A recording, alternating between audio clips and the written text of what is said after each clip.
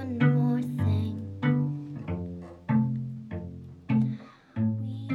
We won't have a thing. Hello, everyone, and welcome to Living in This Queer Body, a podcast about barriers to embodiment and how our collective body stories can bring us back to ourselves. I'm Asher Pangeris, and as always, I'm really grateful to have you joining us. Before I introduce our guest, I want to point out that there is a zine that was created very lovingly by some of the participants of my 3-month program called Embodied Testimony. And the wisdom that was generated in that space, some of it was kind of organized into a zine. And you can purchase that zine on my website, livingthisqueerbody.com. And all the proceeds go to the Loveland Foundation, which is an organization that raises funds for Black women, trans women, to access really substantive and quality therapy, which everyone should have access to and unfortunately does not. So I really support that organization, and all the proceeds will go to that. So pick up a copy through the website. And another opportunity you have is to purchase, and this is the workshop recording or webinar recording that you can purchase on my website is quite related to the topics that we discuss in this particular podcast interview. About several weeks ago, I ran a workshop with Mishi Poindexter, who is awesome. And we talked about pandemic fatigue from a disability justice perspective. It was a really generative conversation, lots of helpful questions asked and some answered. And it's a really lovely conversation, and you can purchase a recording on my website as well. So those are some ways to connect with me and the project of Living in This Queer Body. I want to move on to introducing our podcast guest. Krista Couture is an award-winning performing and recording artist, filmmaker, nonfiction writer, and broadcaster. She is also mixed Cree and Scandinavian settler, queer, disabled, and a mom. Her 7th album, Safe Harbor, was released on Coax Records in 2020.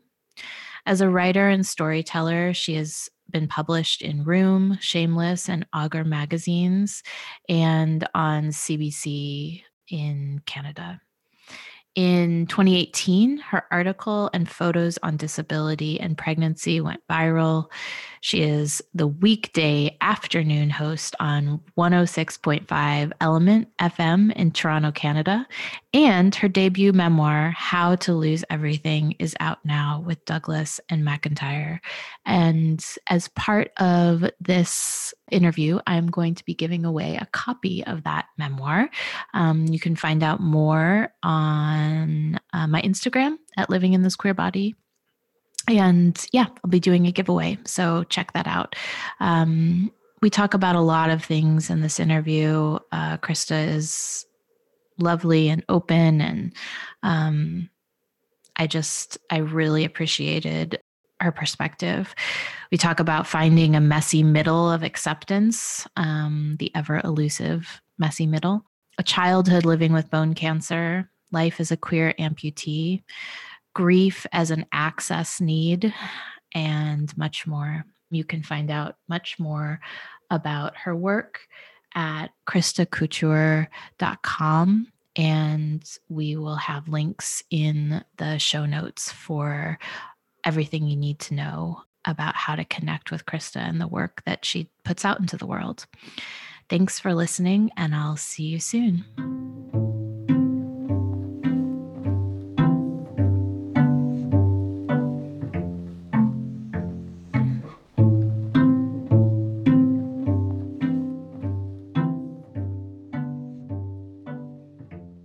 Krista, I really appreciate you taking the time to do this interview. We actually had to reschedule in part because I got my second vaccination, which is a great thing. And we were just talking about how great it is and how complicated it is. So I appreciate you being flexible and also showing up for this project. I'm so honored to be here. Thank you. Yeah. So as you, I think, may know, I tend to start the interviews with a question about some of your earliest memories of either what it felt like or meant to be in a body, or messages that you remember. Mm-hmm. And I've been thinking about this a lot because I know the question is there.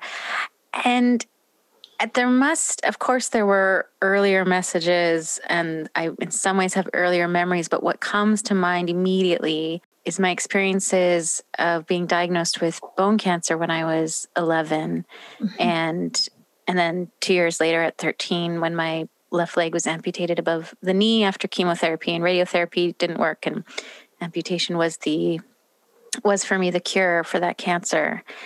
And I sometimes think about that time in my life. There was ways that having cancer, on the verge of adolescence, I think made it just kind of roped into all the weirdness and of that time anyways, that in some ways I was already, changing and becoming aware of myself, and that this just felt like an exaggerated adolescence. But on the other hand, it made that time of kind of burgeoning self-awareness really complicated and scary.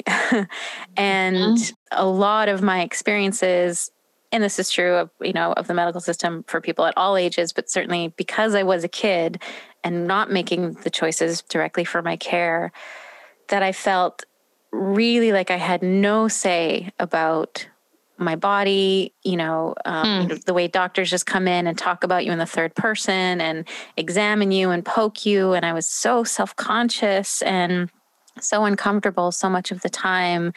And then also in pain and, starting treatment and losing my hair and becoming so visibly different from all of my peers. And there was a way I had gone to a school that was a very close-knit community. It was a Waldorf school in Edmonton, Alberta.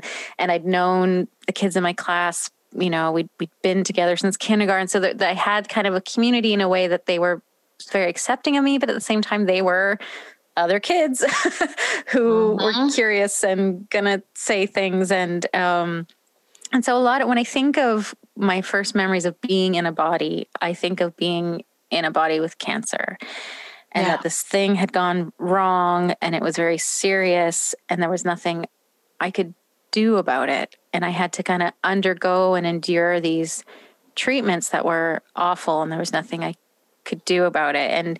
And then when my leg was amputated at 13, and this is, an age when kids are becoming more independent and doing things on their own and getting to go out. And I suddenly couldn't do any of that. I became, in the short term, very dependent, certainly as I adjusted and had to learn to walk again and, lots of pain management. And I, after my surgery, just started sleeping in my mom's bed with her because of pain and because of just needing comfort, and which was fine. It was so normal. Thank goodness I could do that, but really different from the transitions that other 13-year-olds were going through, I think.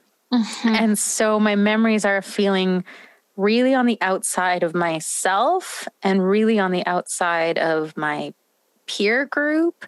And so I feel kind of a grief and a compassion for those memories. And what's so powerful about this question and recalling, like, okay, what are the messages or what comes to mind? And it was like this thud came to mind. And I thought, wow, okay, I'm carrying that story right now, that when I think of being in this body, it's like, whoomp, it's not yours and it's sick. And I'm like, wow, okay, let's work with that. but that's what was there. I mean, there was times in there. What also comes to mind during that period, before my leg was amputated, when the chemotherapy seemed to be working, and I'd been told by the doctors that I could could run and walk and be active again. When I first got the diagnosis, I needed to use a wheelchair and be very careful because of where the tumor was situated, that it could make the bone fragile. And so I was being careful, to avoid a break but then the tumor had shrank enough that they said, okay, you can now, no restrictions.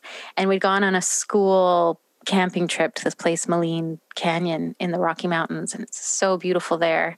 And it was a couple days after being told I could run again. And I'd waited until that moment when we kind of stepped into the ravine, and I just bolted down this path, to a creek in the mountains surrounded by trees, and got up to like an edge and just felt exhilarated. And so that memory comes to mind too, which when I, sat with these memories and kind of connecting dots, I felt grateful. I was like, oh, there was also some joy and some empowerment and moments of feeling good in myself again.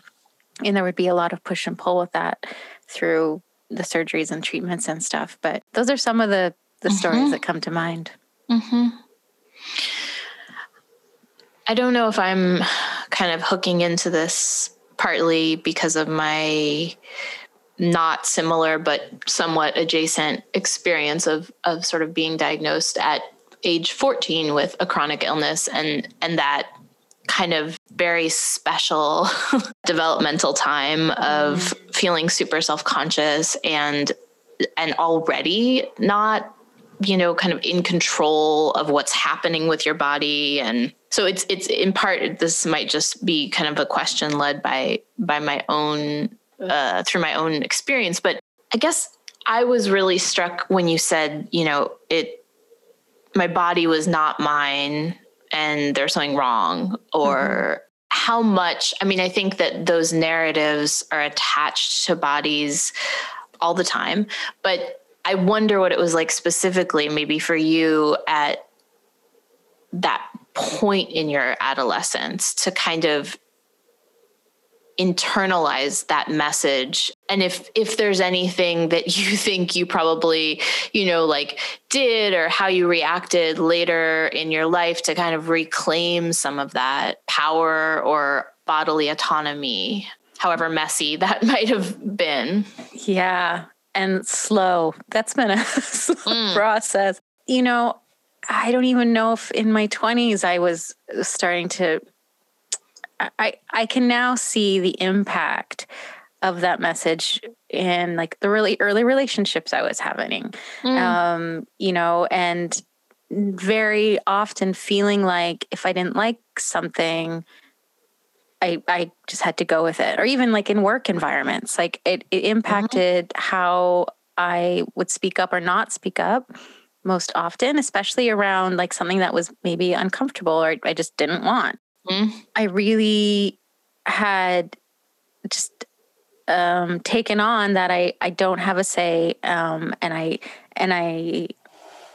not that I just don't, and not even that I don't have a say, like a helplessness, like I had been taught a kind of helplessness. And so it took time to realize, it took a long time. And especially even in navigating the medical system, which, as someone with a disability and as an amputee, I just continue to do all the time, and other health issues down the road, or even just my, like being pregnant, all kinds of things where I had to learn and really practice saying, well, what are my options? What are my choices here? I want to make a choice. I remember with my prosthetic leg, for a long time, I kept getting the same kind of knee. It's called an Ottobock 3R60. Worked totally fine. I'd had like 4 in a row. They last maybe 3 to 4 years or something. And I very grateful and indebted to a physiotherapist I had in Vancouver, because she was like, well, have you ever tried any other knees? And I had just gone for kind of some, I developed some bad habits and was getting some physio. And I was like, are there other knees? And she said, yeah, there's a lot you can choose from. And I had no idea. And then even with learning about the medical system, at least here in Canada, I had no idea that my prosthetic clinic was, actually receiving probably a cut of always selling the same kind of product. Right. I just didn't know about that. And I think because I kind of grew up in the medical system, I hadn't thought to question it. And I hadn't thought to research or push back on what I was being offered. And maybe because in some ways, like the way things are paid for here, I didn't have to kind of consider those choices. Like, how is this financially different? Even though prosthetics fall under like a different part of our healthcare than our other public healthcare. And so it was really her that encouraged me to say, why don't you go back and ask what else there is? Like they're sticking with what's easiest for them and what they want to do, but you might actually like something else. And she also really pushed me to ask for like the forms that they fill out and submit on my behalf to be reimbursed for things, and to look at what they're billing for, and to really educate myself on the process. And I'm so glad she did, because I went back and said, hey, turns out I heard there's other knees and I want to try them. And what do those look like? And what are you, putting on these forms when I just sign on the line because I just thought it's just paperwork. And so in that space, she was really instrumental. And that was in my, early 30s that it was the first time that I was realizing like, oh, I can just ask and there's options here and I can decide. And as far as other places where that messaging impacted me, and that's ongoing work. It's ongoing work, learning how to notice when I'm feeling that way, and it's such almost a wordless feeling of I don't have a say. And sometimes it's in small things like a meeting at work, or sometimes it's something really important in a friendship, or, that's a boundary being crossed. Like there's a degree of of importance or severity, but I feel it and I'm learning how to catch it and then have like a conversation with myself and tell myself, you have a say, you have agency, you know how to do this. These are all the things you've done before. And just really, depending on kind of the intensity of that feeling, go through that bit of self-talk with myself and try and slow it down. And because there's a lot of anxiety that can come with that. I feel a lot of anxiety with it. And so I'm learning, and that I think it's messy. This is the messy part of just trying to like speak up and practice and learn and remember what it feels like to speak up, so that maybe it gets a little easier, or, one day that's my automatic response, But a lot of the things I have to tell myself is like, okay, you're in your 40s. You've done this. Like you can handle it, because of course the feeling is that kid in the hospital. Right. And I have to bring myself into this moment and to remind myself that I have the tools and that most of these situations are not dangerous. And the worst thing that can happen most of the time is that I, might make someone mad, and that the stakes are not as high as they feel. Yeah, no, I mean, I think that is the messiness of kind of unlearning these. It really feels like they're messages, and they're messages that are kind of inscribed in our bodies, right? Just thinking about you as quite early on in your life, being a person who was living with a disability, and how much I'd love to hear what you think about this, but like how much the relationship between living as someone with a disability impacts how we are received when we do, have a voice, right? Or express a need or an intuition or a preference, whether it be in the medical context or in, other like social environments. And I know there's there's tremendous literature and work that, disability justice writers and advocates have generated so much interesting discussion about this. But yeah, I just wonder how that plays out for you. Yeah. And I think, again, this is what I'm learning now and kind of can look back and untangle a little, so that I went from being a child in the system and not being granted, agency, and then being a disabled person, and the ways that we are not granted agency, and that we're, all the garbage that goes along with disability of not being considered human, really, the ways that we're dehumanized and the ways that our choices and our awareness is minimized. And I think I didn't know that. I wasn't aware of that for so long. I'm so grateful to the writers and thinkers and activists that I finally found. I wish that at 20, there was this, like, when I aged out of pediatric care into, the adult team, the other, wing of the hospital or whatever. And there was this conversation that the doctors had with me, like, now you're 18. Here's some things you need to know. Here's some long-term effects of the chemotherapy you had to watch out for. Like, this is what your care will look like moving forward. Kind of, there was this like handover that on one hand was actually way more information than I was ready for. But on the other, I wish that in that moment, in the sort of, whatever brochures I was handed, that there had been like, and here are, the books you'll want to read that are going to inspire you, and the community you're going to find, and the places you might want to look. I'm looking on my desk right now. I just, for a project, was rereading Brilliant Imperfection by Eli Clare, and I just got care work from the hospital, from the library.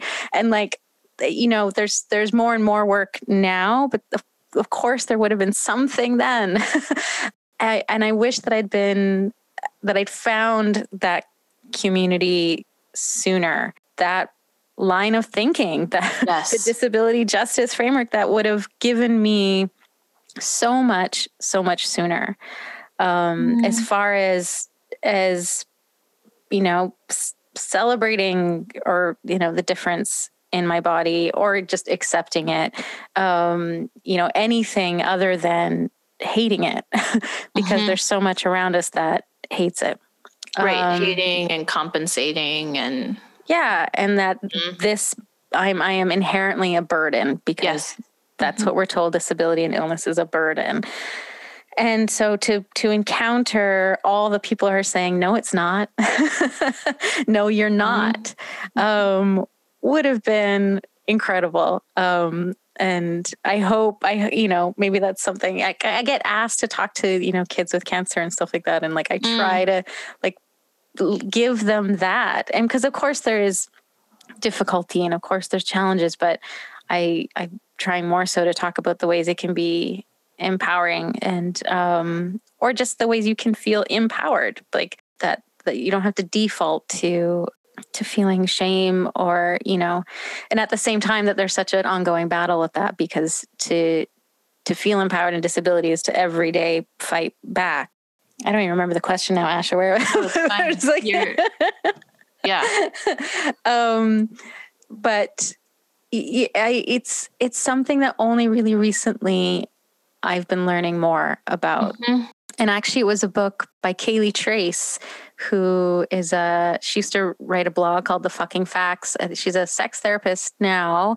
And the book is called Hot, Wet, and Shaking, How I Learned to Talk About Sex. And I'd like saw her on Twitter or something.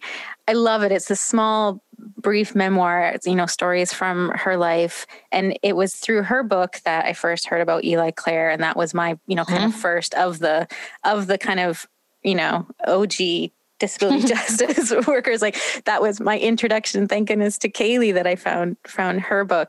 And it was her book that was the first time I had ever considered loving my disability, or loving this part of me, or actively liking it. She talks about, being so kind of thrilled with herself for figuring out how to like carry things in her teeth when she crawls on the floor, to admiring the bowed shape of her legs, and just being kind of sensual about the way she talked about her body. And it blew my mind.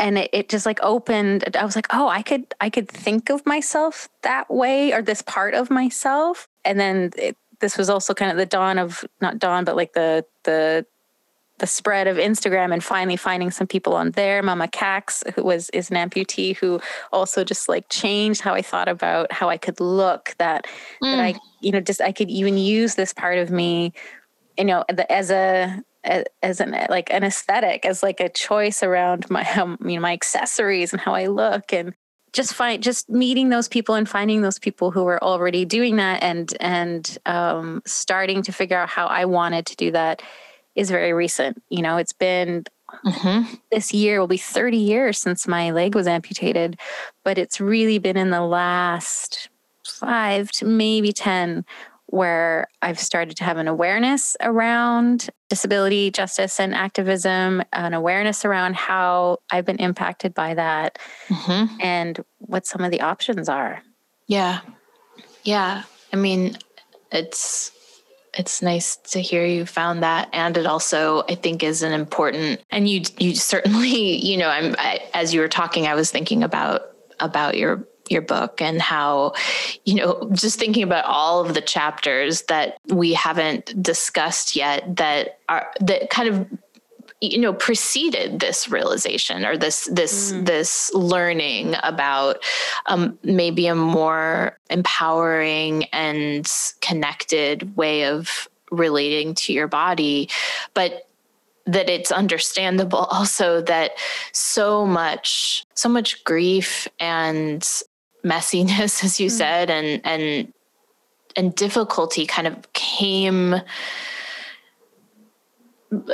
your way, or you lived through and didn't have access to this kind of perspective. I think that seems also significant to talk about, is like when we experience certain forms of bodily trauma, it feels important to kind of talk about the moments that we endured that we didn't have a framework, like we didn't have a great therapist, or we didn't have this amazing book or memoir to reference. And we felt, kind of adrift or alone in some ways. And so I think it's also important for us to kind of give some space to talk about what that felt like and how that, wherever you want to go with that. I mean, there's a lot there, but what it felt like and how it impacted you to not have access to these kind of more empowering frameworks.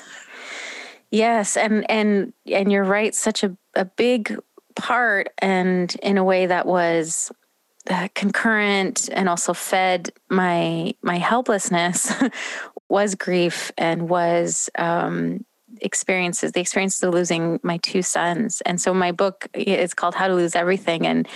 And each chapter kind of focuses on a different loss. And there's a chapter about cancer and a chapter about my leg being amputated and a little bit about a kind of turning point with my disability. And then also these chapters about my sons. And so, oh man, absolutely. The way that those moments that we don't have access for all the reasons, right? And for a number of years in the same time frame that I'm, talking about, I mean, now, almost 15 years since my first son died, but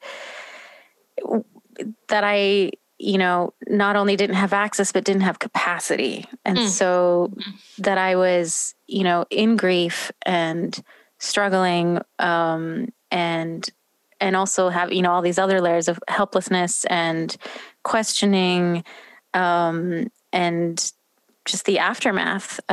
First of my first son's death, he died during labor. And then a couple of years after that, my second son, who was born with hypoplastic left heart syndrome and lived a short and beautiful and difficult life, and died when he was 14 months old. And so, yeah, the finding, these writers and finding these ideas recently is also because I was pretty busy with other stuff, with too much stuff, so much. But I think in some of the work that I've done around just the grief work and for my sons and in that grief, of course it tied into the messages I had from being a kid, because even the ways that I would feel overwhelmed or like I couldn't say something or do something around the experiences with my sons were also coming from that informed place of like, but I don't have a say. And so that impacted, those times in my life as well. And I think sometimes, in some conversations, I talk about grief and disability, like there's some parallels or some similarities, because it is also this experience that's full of contradiction that I can embrace, and that I wouldn't wish my grief away, but of course on some days I don't want to deal with it. And in the ways that with disability, that we need accommodation when we're especially in the early stages of grief. And the ways that I will think about my day, there's how I, like, if I'm going to an appointment and I know it's upstairs and I think, okay, then that's all I can do there, and I'll make sure I have time to rest or whatever. The same ways with grief for me, I think I have to think about what can I do and what's possible. And if I go to that party or watch that movie, like, how is that going to touch on this? I think it changed me, and it needed space and time and care in the way that my physical disability does, which, no surprise, but I think because it's less tangible, or because it's not physical, there's, a lot of people who aren't able to sort of see how grief needs it's an access need, Yes. Yes. Yeah. Yeah. And so this kind of time of being able to read the books and find some of those stories was only really available to me because of kind of enough time passing, and as far as my losses, and then being able and ready to start to think, okay, here I am in this body with one leg, with pain, having birthed a couple kids, with so much heartache, with so much longing, with so much sorrow. Now what? And then going, okay, well, who else is out there? What can I find to connect to? So speaking of contradictions, I'm curious. I think that you, in some ways, you embody or inhabit so much, quote unquote, multiplicity, right? In terms of your identity, your kind of, I'm thinking also of, sort of what you've inherited intergenerationally from your different family origins, your various family origins. And I guess there's all that in the mix and all the other contradictions we talked about, but there's also queerness. And I'm just curious if part of how you relate to your disability, or how you've begun to relate to the kind of contradictions in grief work, or the contradictions within living with a disabled body, living within a disabled body, if, like, how that informs how you think about your queerness. Yeah, what I see, sometimes I look at it as the ways that I'm straddling a lot of worlds. I feel like I'm in two places in a lot of ways. With my disability, I can walk, I can pass for non-disabled if I stand still and put on some pants, but I can. And there are situations where I've done that purposefully, or years that I spent trying to hide it and was, successful to degrees. And so I kind of sometimes straddle that world, certainly how I am perceived, or privileges that I have. And I'm an Indigenous person. I'm mixed Cree and settler Scandinavian, and I'm white presenting. I'm white. And so there's also these ways that I'm read as white because I am, but I am Cree, and that's my community and my family and a huge part of my culture and my cultural and spiritual practices. And so in non-native world, that can be tokenized or labeled as a native person. In the Indigenous world, where I feel at home, or native communities, but I'm also, because I'm white, that there's sort of a two world. I feel like I'm in two worlds there. And then being queer so often feels like two worlds. And again, because of how I present, being cisgender, certainly straight people read me as straight a lot of the time, and the ways that I'm read or received can feel like being in two spaces. The things that I might have to explain or disclose, or it can feel like disclosure, right? Being, when someone makes an assumption and actually, no, I'm queer. Right. That moment. And so there's, I think there's ways that I have played with that being queer.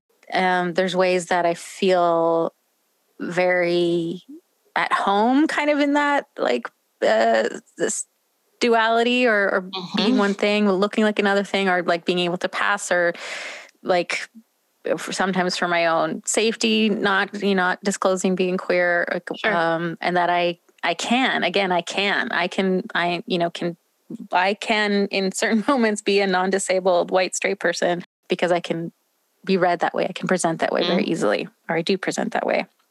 So it's interesting, right? Yeah, again, it feels like a bit of that messiness, but at the same time, because it's who I am and all I know, it's like, well, obviously I'm queer. Obviously I'm disabled. Obviously I'm Cree. Like, because it's obviously I'm a grieving mother. Like, it feels like those things are so clear and so present, and I can't not see the world in any other way, that it can surprise me if someone looks at me and doesn't know or doesn't read those things. And, at the same time, I feel also so lucky. I mean, because of the overlap of disability and in queer communities, like the ways that I can feel at home and feel safe and feel belonging in queer community as a disabled person or as an Indigenous person, that I sometimes don't feel in disabled or Indigenous spaces. Do you know what I mean? Like, because there is such a mix, this beautiful, crazy mix of bodies and identities in queer spaces, and that there's a way that I can relax there, that there's sort of a way of ease. Yeah. Yeah. I mean, that's sort of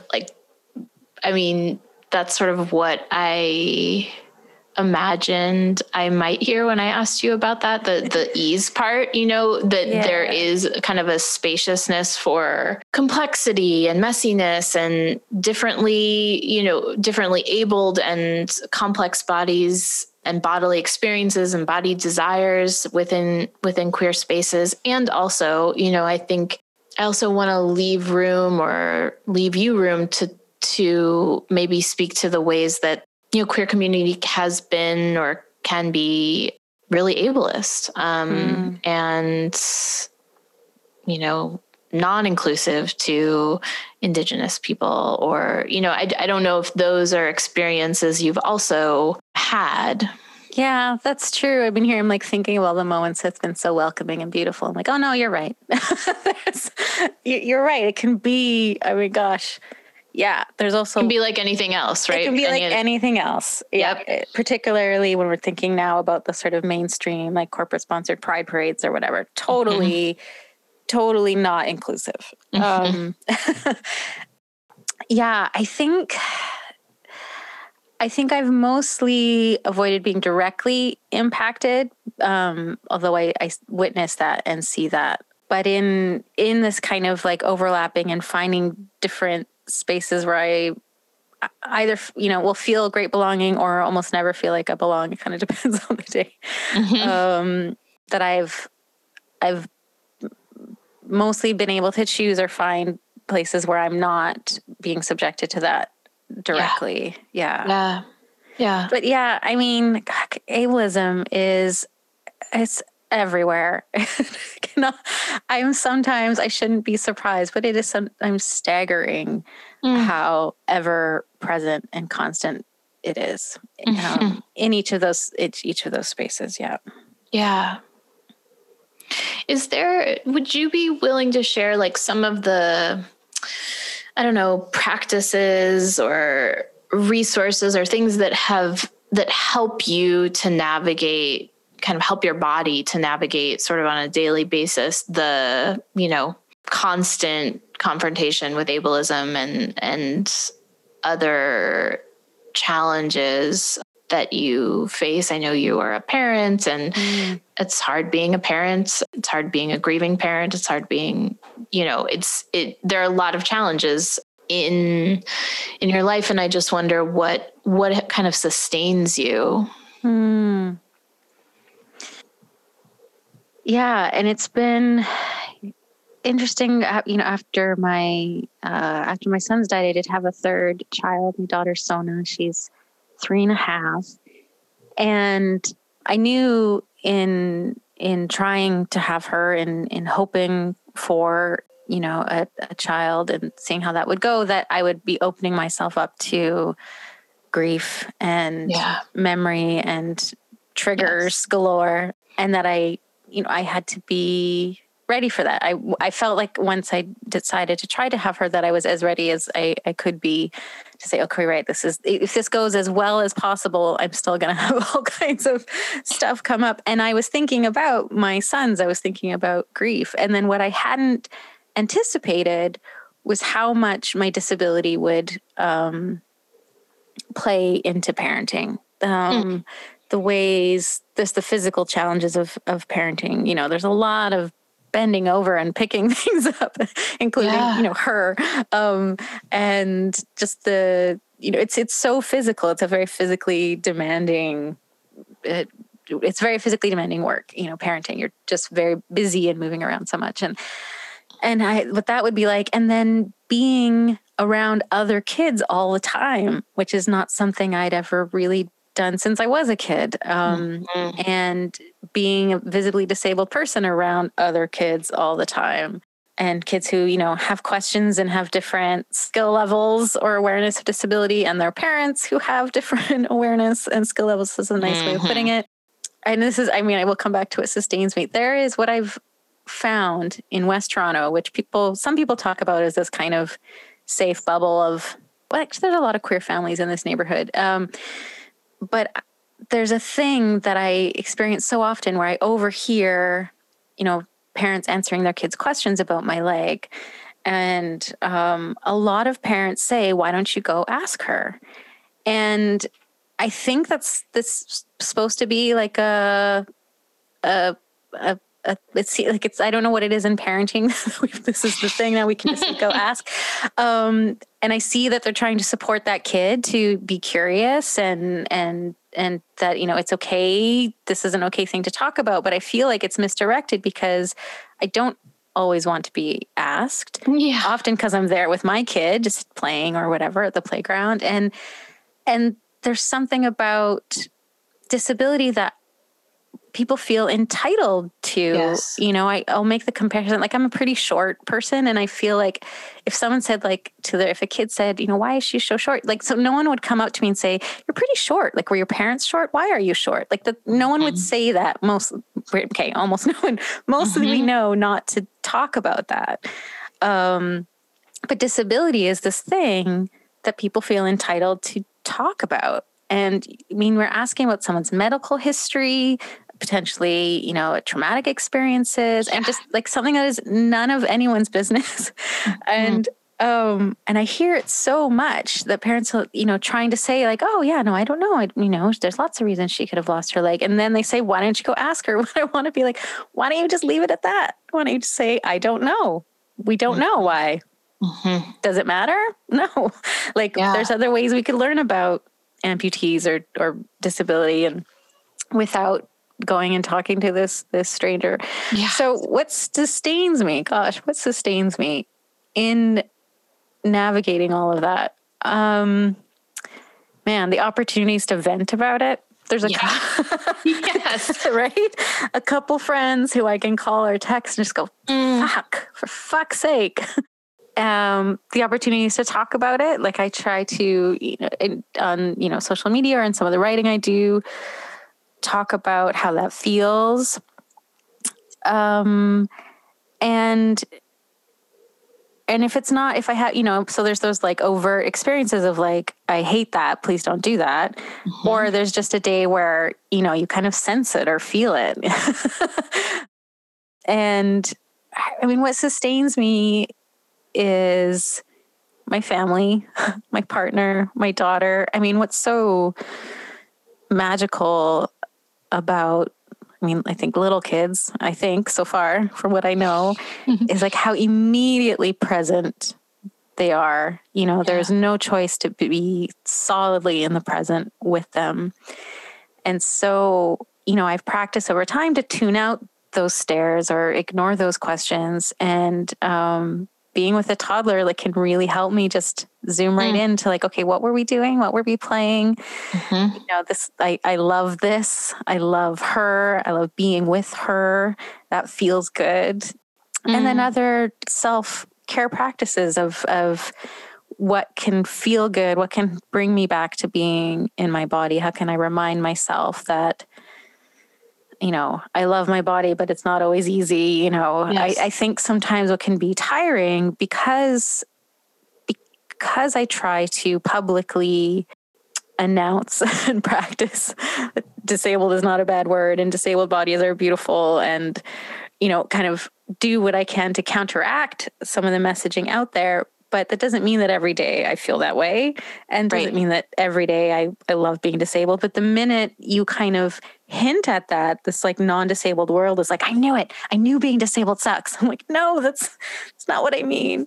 But there's this pressure of trying to uphold that. I feel a pressure of trying to uphold my politics with just my daily feelings. And that can be tiring. And so the ways that I will try and sustain is just come back to giving myself compassion for that exhaustion, letting myself off the hook if I don't feel like being super politically active about it, and wanting to, if I want to have a day where I don't like it and I want to whine about it.